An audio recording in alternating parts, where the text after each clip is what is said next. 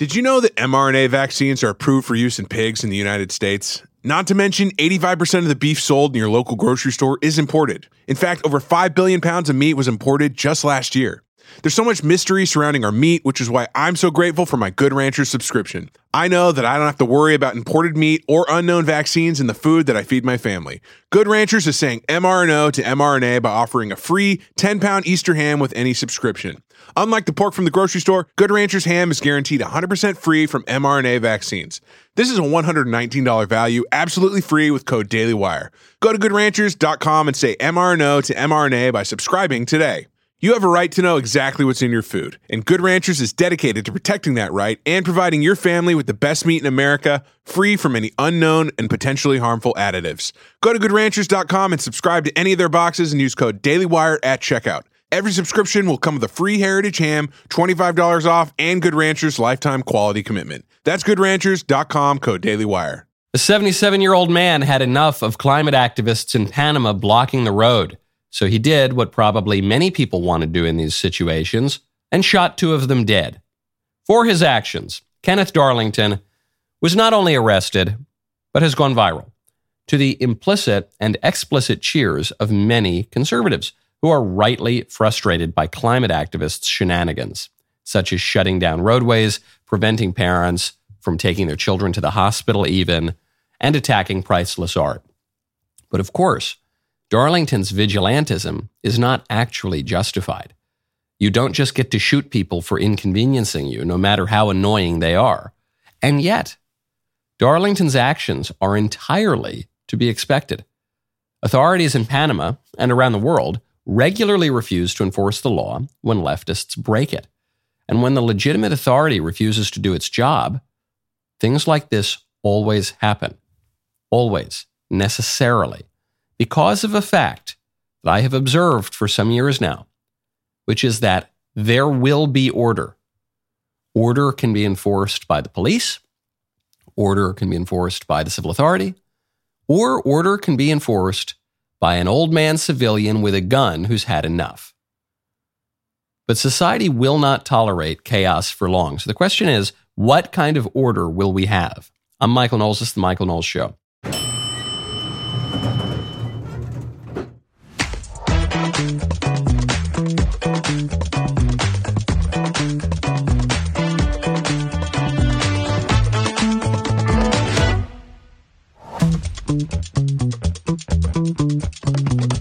Welcome back to the show. This episode is brought to you by Good Ranchers. Claim your year of free meat, $15 off and free shipping with my code Knowles, Knowles, at goodranchers.com. That is goodranchers.com. Promo code Knowles today. Marsha Blackburn is going to subpoena the Epstein client list. We'll get to that in just a moment. Also, the father of Indy Gregory, this poor British baby that the British government is trying to kill, might be able to come on the show.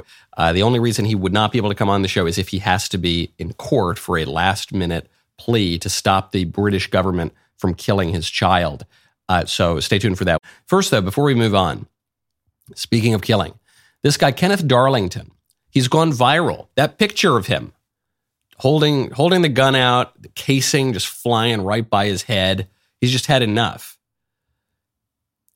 It's gone totally viral. It's considered one of the hardest pictures ever taken, probably. And yet, while people feel that they're really rooting for this guy, obviously it's vigilantism. This is not really justified.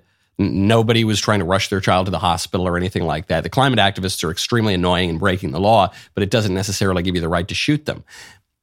The second observation I had about this whole fiasco is nobody really knows anything about this situation. A lot of people see this picture. They assume that it happened in America or in Europe. It didn't. It happened in Panama. They assume it's exactly the same group that's protesting the Van Gogh paintings, Just Stop Oil, and throwing soup on priceless artwork. But it's not. This has not just been going on for a day or 2 days in Panama. It's been going on for weeks. And the protest is over a new Panamanian policy for copper mining. So the environmental activists are protesting the the large mining contract that will allow a Canada-based firm, First Quantum Minerals, to operate the largest pit copper mine ever in the region for at least 20 years. And so all of a sudden now, the protests seem less like some weirdo purple-haired hippie chick trying to shut down traffic and more a legitimate act of civil disobedience and a political protest against corruption, even more than against environmental policy.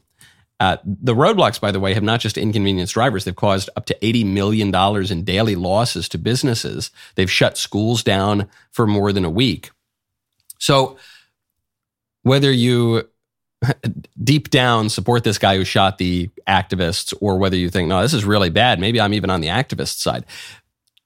To me, the most important observation here is how quickly we see a picture on the internet and we just jump to a conclusion without knowing anything. In this case, anything about the interaction between these two groups, but also anything about Panama, anything about this government policy. We don't know any of it at all. It reminds me of a great Tucker Carlson text that came up during that Dominion lawsuit against Fox News, which is Tucker said, I'm so tuned into the internet that I see some video of a right-winger beating up a left-winger or vice versa, and I just feel... I salivate, I just feel so excited by it. And he said, and that's a bad feeling to have. I shouldn't do that. It's almost like a type of pornography. It's not sexual, but it doesn't rile up your lust, but it riles up your anger, it riles up your wrath, it riles up your pride, it riles up whatever. We don't know anything about it. An image is worth 1,000 words, and then we fill in those 1,000 words with whatever preconceived notion we already had floating around our heads. It has nothing to do with the situation in Panama. Speaking of law and order, 7 Nashville police officers have just been placed on leave over the shooter manifesto leaks. There was the shooting, the trans-identifying gal who slaughtered those poor little kids at the Christian school, at Covenant School in Nashville. Then we didn't hear the manifesto for weeks and weeks, months and months, even though in all of these shootings, whenever it's a white guy, if the white guy especially is a little right wing, the manifesto leaks immediately. Here we didn't get anything. And then Stephen Crowder and his team were able to get a leak of the manifesto. And we saw, wait, I don't even see a ton of pro-trans stuff in here. It's largely anti-white rhetoric. Very left-wing rhetoric, but specifically anti-white, even though the shooter was white. And we only saw 3 pages of the leak. There's obviously more to the manifesto. So what does the Nashville Police Department do? Do they go and they say, okay, we're going to release the rest of the manifesto? Do they go and shed any light on this horrific shooting in Nashville? No, they place 7 cops on leave, which tells me this whole manifesto is likely much, much worse. The moment that the manifesto leaked, you saw left-wing journalists say these were taken out of context and this is a selective leak. Even the authorities, this is a selective leak to paint a political picture. Oh, you don't like a selective leak? Then release the whole thing. Well, no, we don't. Oh, why? If it's a selective leak that paints a dishonest, deceptive picture of the shooter, then release the whole thing, and then we'll have the full picture. Well, no, we don't want to do that. Why? Because the full manifesto almost certainly is even worse for the political left. That's why they want to cover this up. Now, speaking of demoniacs, there's a really troubling video that just came out. It's troubling because it sheds light on evil things that go on in our world that we want to deny. But I kind of like the video in that it sheds light on evil things that go on in our world that a lot of people want to deny. This is of a witch describing how she performs satanic rituals through her abortions. How to practice abortion as a magical ritual. Part 1. My qualifications for teaching this: I am a witch who has had abortions and has used them as rituals. I've been through this twice. And it's birthing magic and death magic simultaneously. If you are a womb body who has made the decision to have an abortion, keep in mind that there is death and there is life. There has been a conception. There is life that has been conceived. For me, I look at the abortions I've had as workings. So just like you would go through a spell and do things in a very specific order, you would lay things out in a very specific order, because how we do our rituals and our workings and our spell castings, the order that we do them in is the order they play out in the physical, when the magic really kicks in and our spirits that we have called on say it's time for that working to work. So if we look at an abortion and conception ritualistically, there's a life that has been conceived.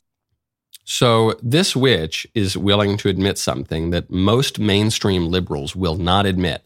Most pro-abortion, regular old liberals will not admit, namely that abortion obviously ends a life. It wouldn't be abortion otherwise.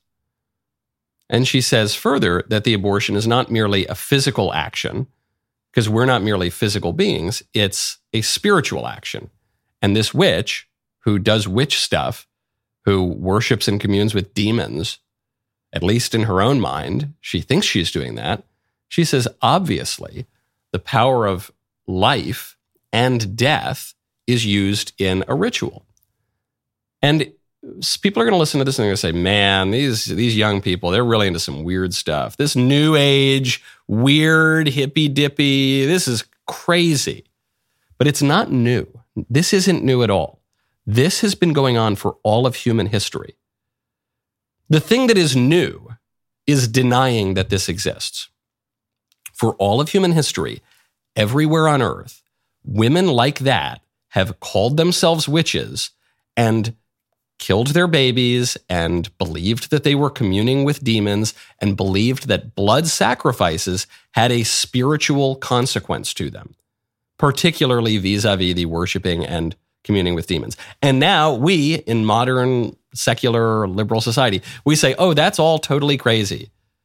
And yet the people who are the most liberal in our liberal society, the people who are the most modern, liberated, feminist, all the isms that we exalt in our modern liberal society, they agree with the old view. They agree that there are such things as witches, there are such things as demons, that the physical world has a connection to the metaphysical world. There is such a thing as sacrifice, including blood sacrifice, including human sacrifice. For goodness sakes, this rapper Young Thug, who I guess is on trial for murder, his accomplice, when his accomplice was arrested performing a satanic ritual with a goat, sacrificing a goat. And there's now a big legal fight over whether or not that evidence can be admitted to the court, because the defense is arguing that that would prejudice the jury. Yeah, I think satanic rituals might prejudice the jury.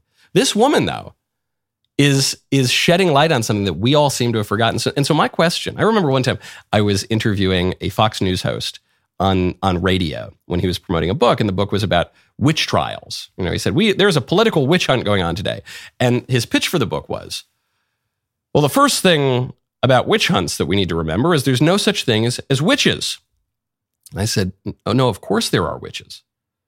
At least I said that in my head. I let him get his book pitch out. But that's what I said to myself. I said, no, of course there are.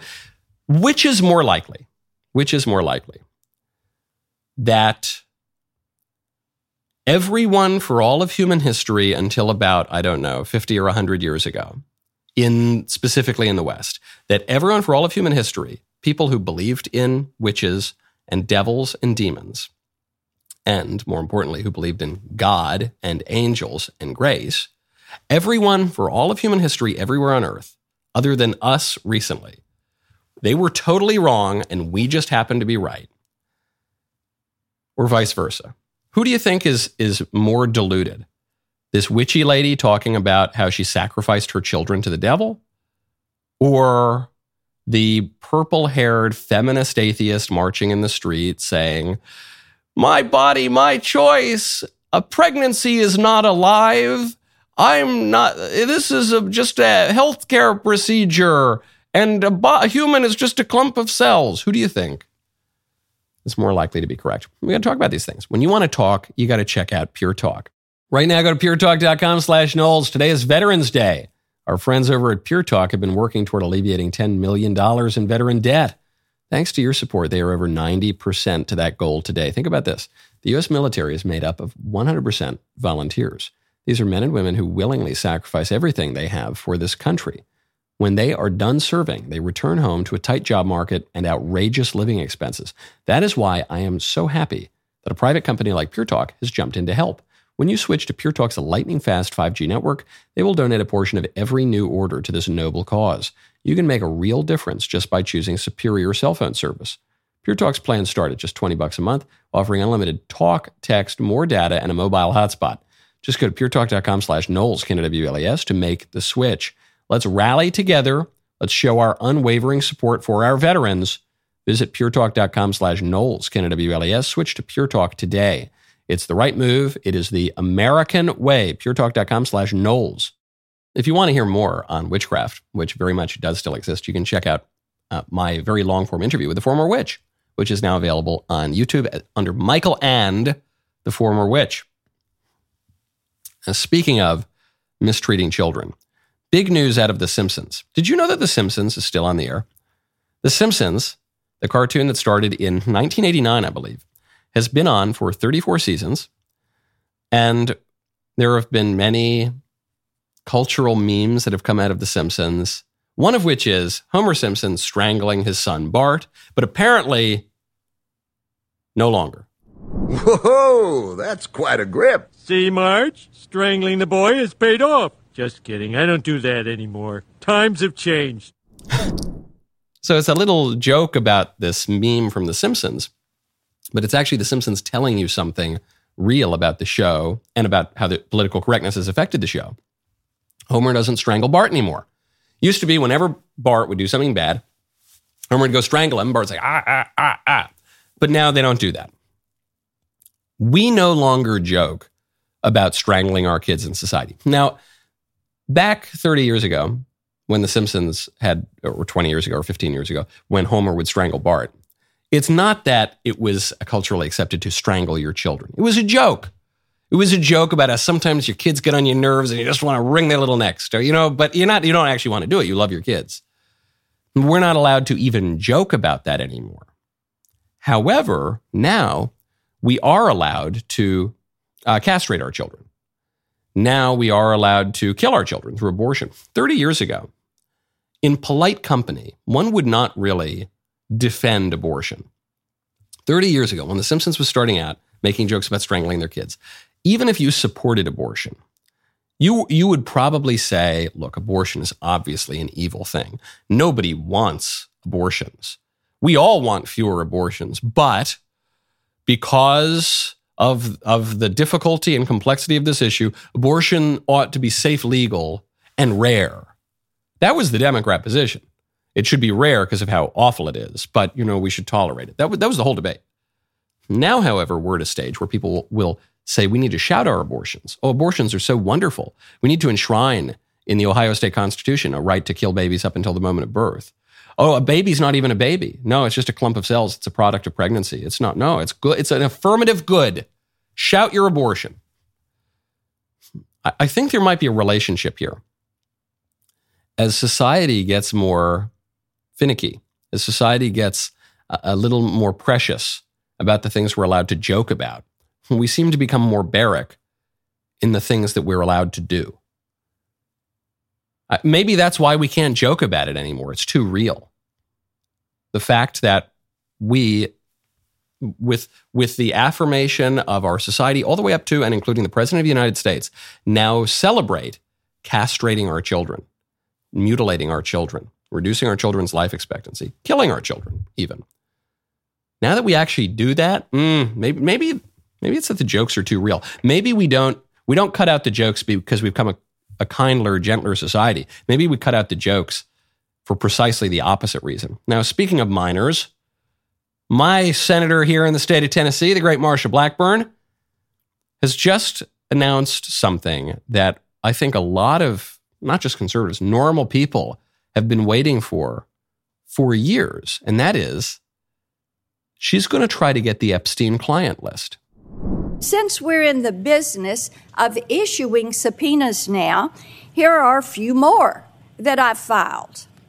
A subpoena to Jeffrey Epstein's estate to provide the flight logs for his private plane, given the numerous allegations of human trafficking and sexual abuse surrounding Mr. Epstein. I think it is very important that we identify everybody that was on that plane and how many trips they took on that plane and the destinations to which they arrived.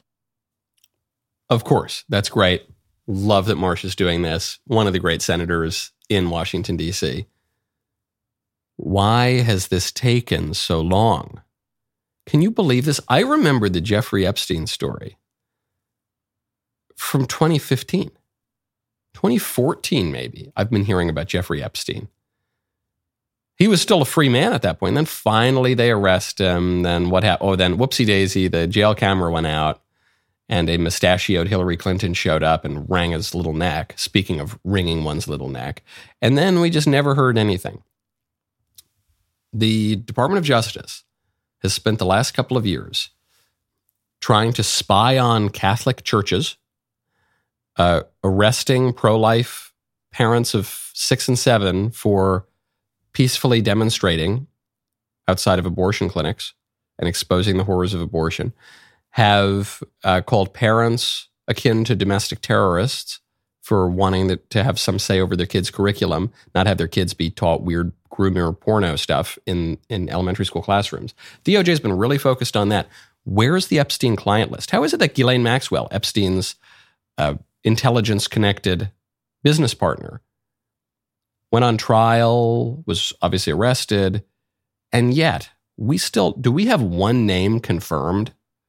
We know some of the people who were on the plane, but do we have it? No.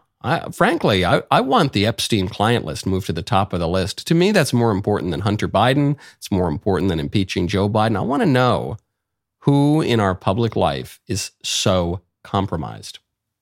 Now, one thing you don't need to compromise on is your education if you check out Hillsdale.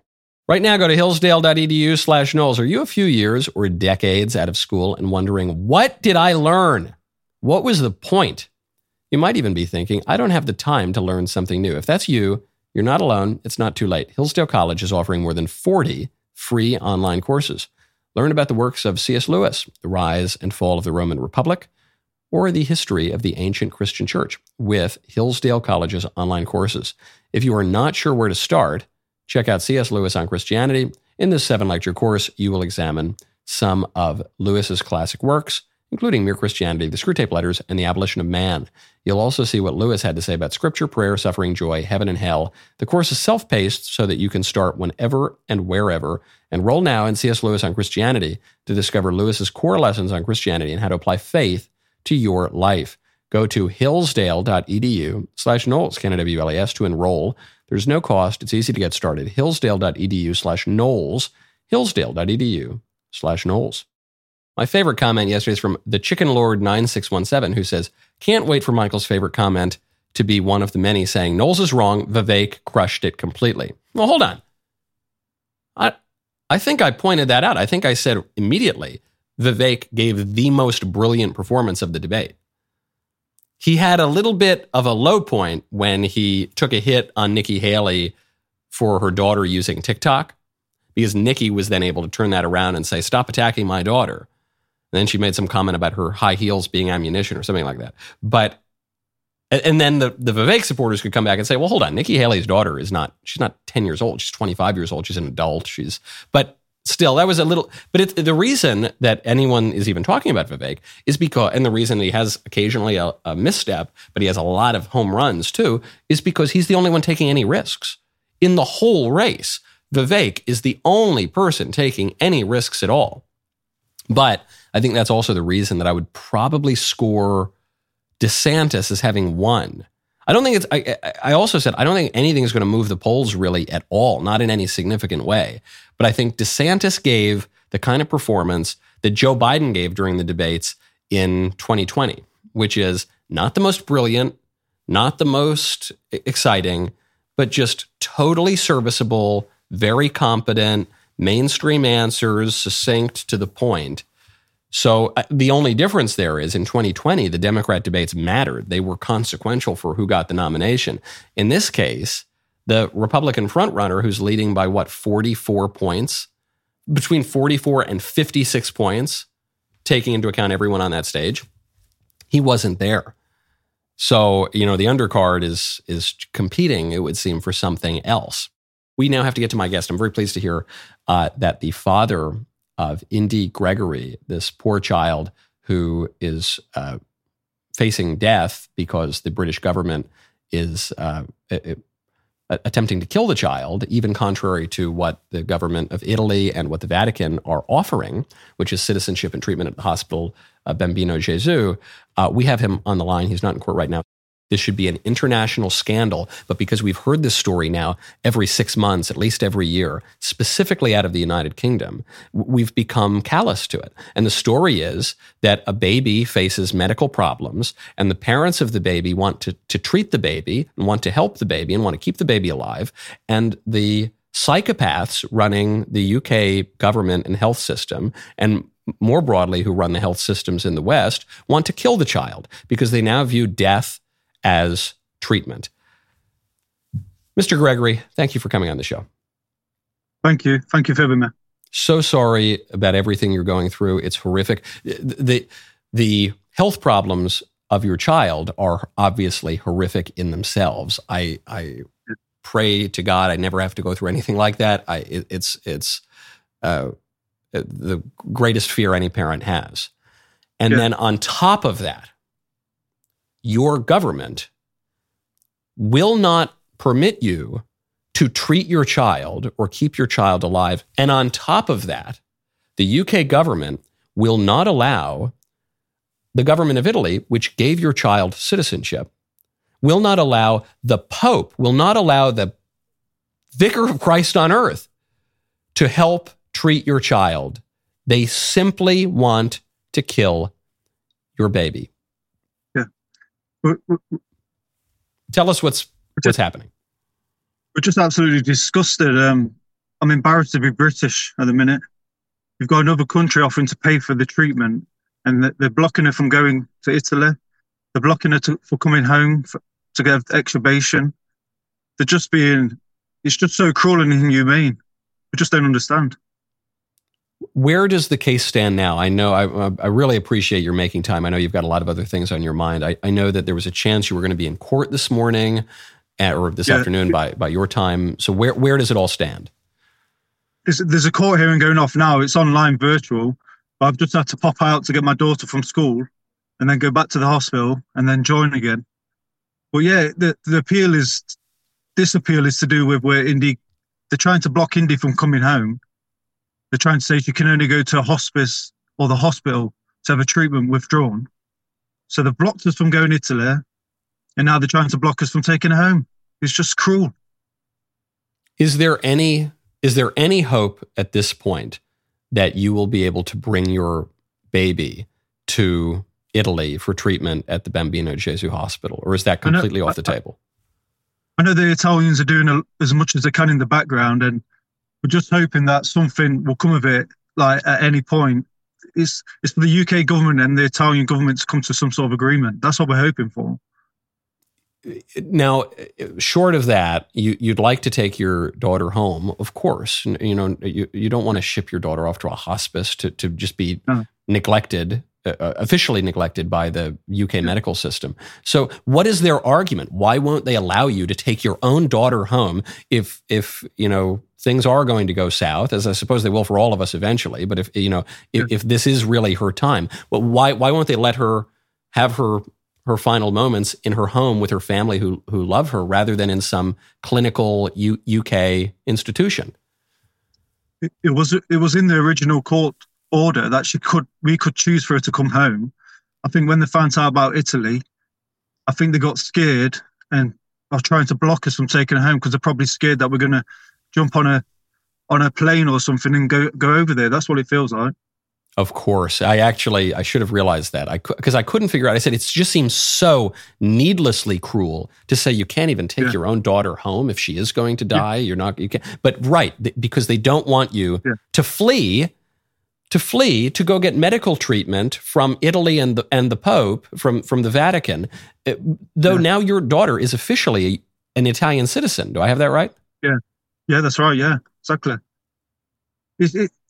As a parent in the UK, you've got, when you go to the courts, you've got no rights. You've set up to fail.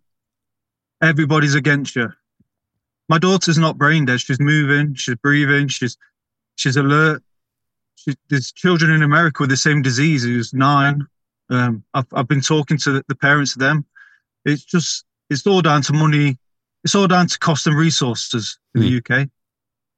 So that's what this is. It's not that, your daughter would just die immediately or anything like that. It's not what they're saying, which is that, she's in this horrific kind of pain and it's whatever euthanasia, quote unquote, arguments that they make. It's rather that it's a socialist healthcare system. They've got a finite amount of money and they just don't want to spend the money to keep your daughter alive. They don't think she's worth the cost because she's potentially got a shorter life. But nobody knows when they're going to pass away. So they're not God. They shouldn't play this. They shouldn't play God.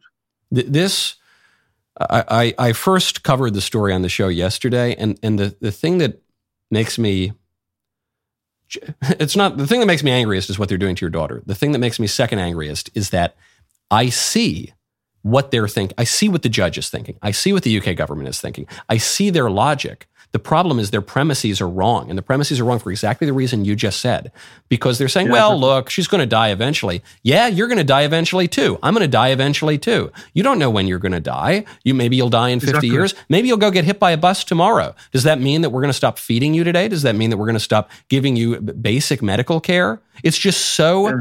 It's just a culture of death that is so shocking that when it happened the first couple of times, it was an international scandal.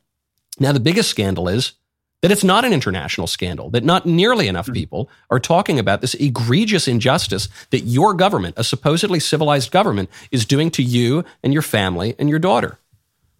I know. It's disgraceful. It's like everyone in the UK is just not aware of what's happening around them. And you've got another country, Italy, who are doing everything they can. And India wasn't even Italian. She's got Italian citizenship now, but that country's doing everything they can to help. So why can't my country help? Why can't they come to some sort of agreements? Why can't my country help? Why can't my country help my own daughter? Can you imagine? That phrase is such an indictment of what has happened to the medical system and the whole political order in these countries. I know that you're extremely busy, Mr. Gregory, so I'm going to let you go. And I know that there's, sometimes we say if there's a real important international cause, we say, well, how can we help? Where can we donate? I know that what we're talking about here is a matter of hours or days, the kind of urgency. So, of course, I encourage everyone to pray for you and your family and for your daughter that there is a happy conclusion, even as unlikely as that seems right now. A priest friend of mine, a British priest friend of mine, pointed out once that prayer is not the last resort, prayer is the first resort. And so we will all absolutely be praying for you. If there's any other way that we can help, please do let us know. All right. Thank you. Cheers. Thank you, Mr. Gregory. There's a report out now that the leaders of Hamas are living in Qatar. We all know that. They're not living in Gaza. They're not living in the West Bank. They're living in Qatar, which is a very wealthy Arabian country. And their combined worth seems to be $11 billion, which is a lot of money, even in Qatar. Qatar is an expensive country, but $11 billion goes pretty far away there as well. Which reminds me that there are really bad incentives in this war in the Middle East. The leaders of Hamas have no incentive to compromise and protect innocent people in Gaza. I am not one of those on the right, and there are many of them, but I'm not one of those calling for just completely glassing Gaza or completely running roughshod over the Palestinian territories. I don't think that would be good. I don't think that's justified according to just war theory. But likewise, I don't really see how you give the people of Gaza a nation state. How do you do that? They're run by Hamas, and Hamas doesn't want a nation state. That's going to end the grift. Hamas is making, the leaders of Hamas, just the handful of leaders of Hamas, 3 of them, are worth $11 billion, and they're living in luxury in Qatar. Why? They don't want to go back to Gaza. They don't want to go anywhere near there. And the moment that the fight is over, they lose their money. You even see this a little bit. I'll bring it to the home front with pro-life activism. When the Roe v. Wade license to abortion was overruled in Dobbs, I jumped for joy. I didn't think it would happen in my lifetime. I was so excited. A lot of pro-lifers were very, very excited. But I think there were a lot of Republican politicians who were not excited. I bet there were even Republican politicians who called themselves pro-life who were upset at the Dobbs decision. Because back when Roe v. Wade was the law of the land, the Republican politicians could say, we're totally pro-life, but there's nothing we can do. But we got to work to get Roe v. Wade overruled, so you got to give us a lot of money. That's right, just donate now, another $10 million, and we'll probably overrule Roe v. Wade. And then it never happened for 49 years. They got to raise a lot of money. They got to seem like they had real moral high ground. They didn't have to do any actual work. And then the Dobbs decision comes down. All of a sudden, they're not getting all that money anymore. All of a sudden, the pro-life gravy train gets cut off for some of those Republican politicians. And then, worse for them, now they actually have to take a stand. Now they actually have to vote on pro-life legislation in some cases. Now they actually have to articulate a defense of life. Now yikes, that might even hurt their donations further with some of the moderates and they're just squishes and liberals. Yikes. Real perverse incentives. I think, by the way, that dynamic of perverse incentives might help explain why the conservatives have fumbled on a lot of these recent referenda on the abortion issue. And they've just let the left run with the issue. Because I don't think it's just that public opinion suddenly changed and everyone supports abortion.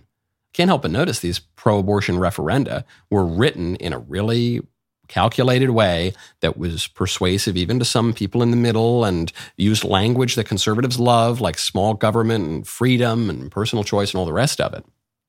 And the pro-life conservative Republican politicians were basically nowhere to be found.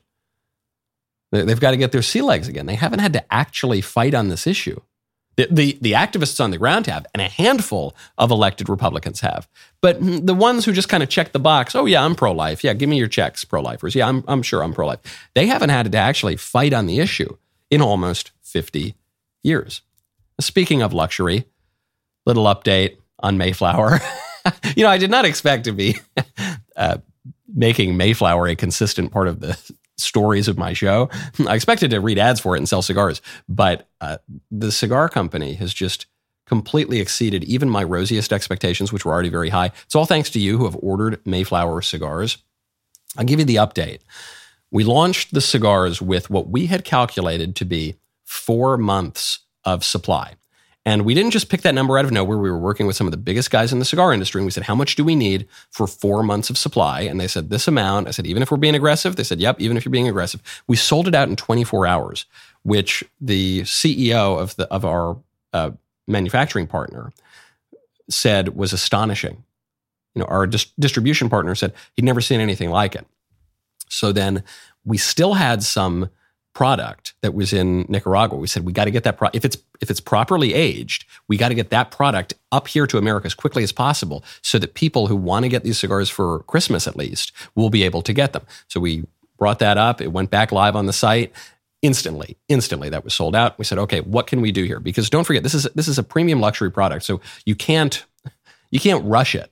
This is made by hand. Something like 300 hands touch a cigar from planting to delivery. This is a seriously handmade product that requires significant aging so that the tobacco is just perfect. The flavor profile is just perfect. That's especially true of the dusk cigar, but it's true of the dawn cigar as well. So we said, we can't rush that whatsoever. Do we have anything? My friends in the cigar industry who were producing Mayflower, they told me that they were going to make me, just for my own consumption, a special kind of size of cigar that I happen to love. And they'd made me many, many of these cigars. And then I get a call yesterday. They say, hey, you're not getting those cigars. We have to sell them. We have to sell them because there's so much back order. And I, of course, agreed. I said, yes, I would rather the crème de la crème of the Michael Knowles Show audience be able to get these cigars and have them at Christmas or whenever.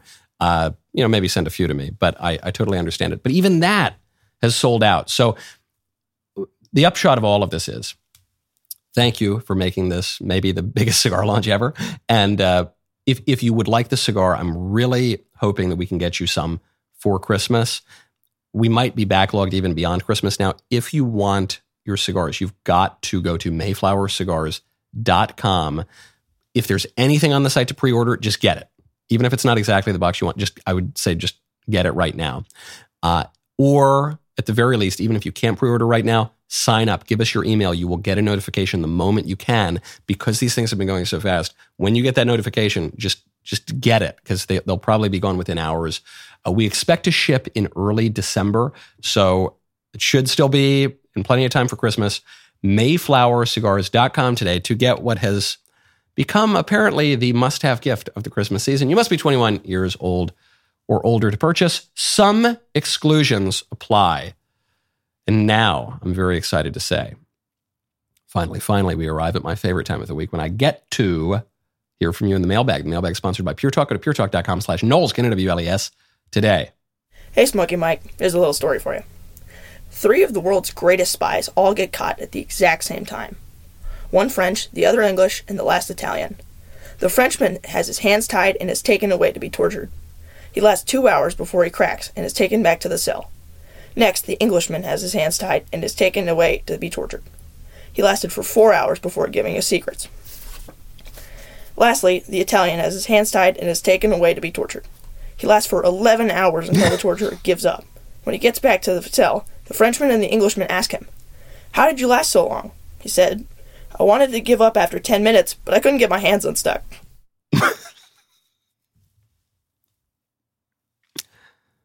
I could see that coming a mile away. But I like it. And I might have to use that joke in the future. Next one. Hey, Dirty Mike. Bryson was taken here, and I regret to inform you that my name is still taken. I need you to put on your Nostradamus cap for my question. Let's say the betting odds are correct and Trump is the nominee. Given that Ron DeSantis cannot run for governor again, what do you think his political future looks like? I can't imagine he plans to go gently into that good night after his term is over. Given that Florida is already quite red in D.C., I can't see him running for House or Senate. Does he fall in line behind Trump after dropping out and hope for a cabinet position should Trump win? I do think Trump's diehard supporters will soften on him, similarly to Cruz after the 2016 election. Do you think there's an avenue for him to capture the Republican Party in the future? What's the pathway for that? Anyway, thanks for answering my question. Love the show. Yes, I think there is a future for Ron DeSantis. I don't think that people hate Ron DeSantis. I think there are a lot of people like me who really like Donald Trump and really like Ron DeSantis. I know that that's not represented in the media all that. I might be the only person with a show who's saying that, but I think that's a lot of people. And they'll say either, "Oh, I really like Trump, but I'm rooting for DeSantis now," or they'll say, "Look, I like Trump. Trump's the man. He's running. He can get these things done, and Ron is good too, but he needs a little time to cook, and he'll have his turn also." And I think, if the relationship between Trump and Cruz could be rehabilitated, I think the relationship between Trump and DeSantis could too. I don't think it's personal with DeSantis. It's like that line from The Godfather when Michael Corleone says he wants to go shoot the cop that beat him up. And Tom Hagen and Sonny, the brother, they're laughing at him. They say, "Oh, you're getting all riled up." He says, It's not personal. It's not personal, Sonny. It's only business. It's only business, Sonny." I think that's the same thing here with Trump and DeSantis. I think it's business, and then it could move on. I could see DeSantis maybe running for U.S. Senate, maybe. I could see him going into private industry for a little while and then coming back and running again later, though that would be a little bit tougher. But, look, he's a bulldog, and he's very good, and his views represent more the future of the Republican Party than do the views of the squishes and the libs. So I think he's got a pretty bright future, even though he's taken on Trump. Next one. Dear Michael, according to Catholic doctrine, can non-Catholic Christians go to heaven? I haven't been able to find a straightforward answer to this online. Thank you so much. There is about a 10-hour answer to this that still would probably be unsatisfactory. The operative term here, the operative phrase in Catholicism is extra ecclesiam nulla salus. Outside of the church, there is no salvation, which has been interpreted for some time now to mean not exactly that if you are not a professing practicing Catholic that you have absolutely no hope of salvation, but rather that without that salvation comes through the church and from the church, but that we can hope. And I certainly do pray. I have relatives and friends and loved ones who are not explicitly Catholic, and I pray for them, and I pray for God's extraordinary mercy. There was a view sometimes called Feeneyism or the Boston Heresy that took a much narrower reading of Extra Ecclesiam Nulla Salus that some would argue was condemned as a heresy by the Vatican, though that's also a complicated issue. So what is the upshot that I would suggest? I would suggest that we pray in earnest for our friends and loved ones, for God's extraordinary mercy and for their salvation. But I would recommend, if it's your own life that you're talking about here, I would recommend you avail yourself of the sacraments and the graces afforded from our Lord through his church. That's what I would do. Okay, next one. Hey, Michael, I currently attend the Latin Mass, but what with the restrictions that have come down recently, our bishop has decided to move the Mass to a different parish. Should we switch to the new parish, even though that would mean giving up on the very strong community that we have at our current parish? And or should we stay at our current parish where our pastor has offered to do the Novus Ordo ad orientem in Latin with incense, chant, and all the rest of it, especially in light of the fact that at the new parish, our bishop has said we are not allowed to have any Latin Mass gatherings or events. I appreciate your thoughts on this. Thank you. That's a tricky one. I love the traditional Latin Mass. For those who are not mackerel-snapping papists out there, the traditional Latin Mass is not merely different from the new Mass that came about in the 1960s and 70s called the Mass of Paul VI. It's not merely different in that one is Latin, one is English. Actually, what's even more confusing is the new Mass, the Mass of Pope Paul VI, is normatively done in Latin too. But what the difference is that a lot of prayers are removed. Very often the priest is facing away from the altar and facing toward the people, and there's some hippie stuff that kind of snuck in. And so it just doesn't seem as reverent, and it's not as full, and it's not the Mass of the Ages that endured basically without change for 1,400 years at least, and has some roots going back much further even than that. So if it were me, I'd probably go to the Latin Mass, the traditional Latin Mass parish. I've attended many Reverend Novus Ordo Masses. I'm not saying that that's not valid or anything like that. I still attend them sometimes. Great priests who do that. Sometimes it's nice to work within the system to try to change it and bring it back to sanity and reverence and tradition. I would defer to your own prudence there. But if it were me, I guess I'd probably go to the TLM pair. I just think the traditional Latin Mass is just so beautiful, so incomparably beautiful and reverent and proper. Okay, written mailbag question from Joseph. Hey, Michael, I'm in love with a girl who I want to marry and I'm thinking about popping the question. However, there's a mental block in my mind saying that my actual soulmate is out there somewhere in this world. This thought has nothing to do with the girl I'm with now. She's great. Just comes from my own weird form of paranoia. Any advice getting over this? If I'm thinking this way, does it mean my girl isn't the one? Thanks. No, look, everyone has doubts in romance. When you're dating, even if you're with the love of your life, before you've made a commitment, especially as you're approaching the moment where you say, am I going to be with this person for my entire life? Of course, it's perfectly natural, especially in our modern dating culture where people very often meet later, they meet on an app or something where you don't really know the person for so long. It's very common for people to say, well, is this really the one? I don't know. What if I had swiped left on that person? I swiped right on someone else. Would that other person be my soulmate? So that's perfectly normal. I would not worry about that. If you are thinking about an actual other girl, if you were thinking about an actual person and saying, should I marry this girl or that girl? Then I would interrogate that question and come to an answer on it. If you are thinking about an imaginary girl, then I would focus just on your prospective fiance and say, is there something here that I think is not going to work? Am I imagining some other girl because there is something within this person that I suspect is just not conducive to a good life? Am I only marrying this person because, I just turned such and such age and I just feel it's time to get married? And if so, how difficult would that be? You know, if the issue is, I don't like the way that this person, washes the dishes, then you can probably move on. If it's, I don't like this habit of virtue or vice, and this person is a Zoroastrian and I'm a Presbyterian, well, that might be a bigger problem. So I would interrogate that, but I wouldn't let your wondering as a man, is there someone else out there? I wouldn't let that be the reason you don't get married. I mean, that's totally natural. Question is, what's driving that? From Dan. Hi, Michael. I'm a casual cigar consumer. I went searching for your cigars as soon as I heard the news. My question is, how do you recommend your cigars be consumed? Cut or punch? V-cut or straight? Matches or lighters? Details, Michael, please. As a true connoisseur of cigars, I seek your advice. I have a pack of 5 Dawn Robustos arriving soon. Oh, good. Congratulations. I'm glad you were able to get some.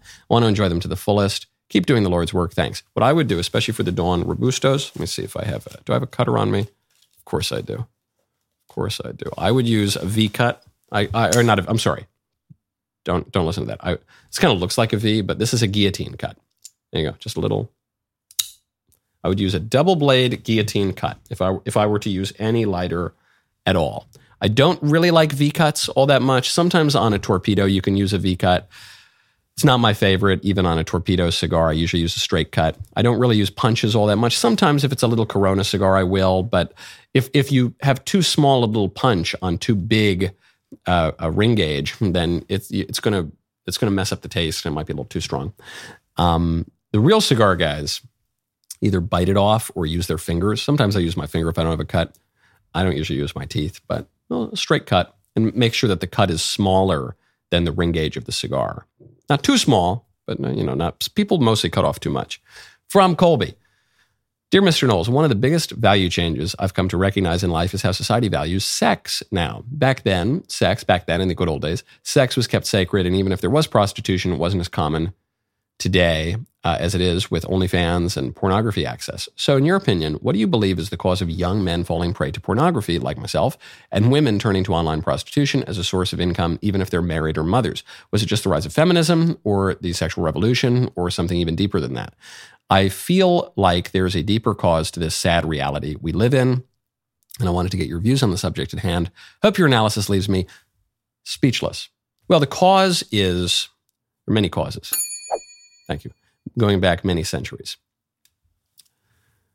The cause is theological liberalism, to begin with.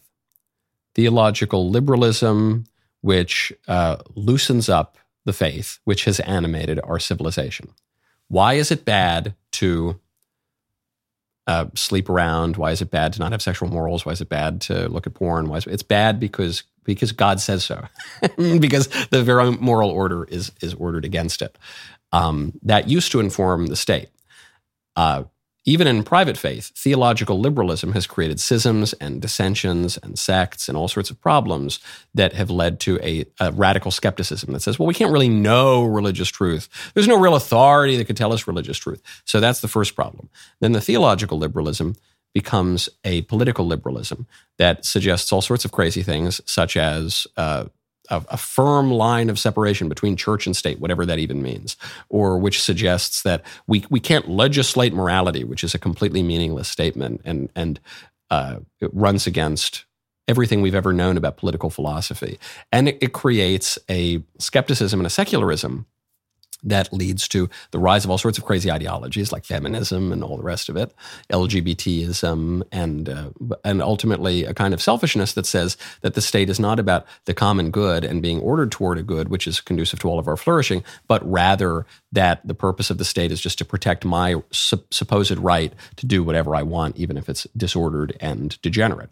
So that's a short answer. There's much more to be said on the subject, but the rest of the show continues now. You don't want to miss it. Become a member. Use code Knowles, KNWLES, at checkout for 2 months free on all annual plans.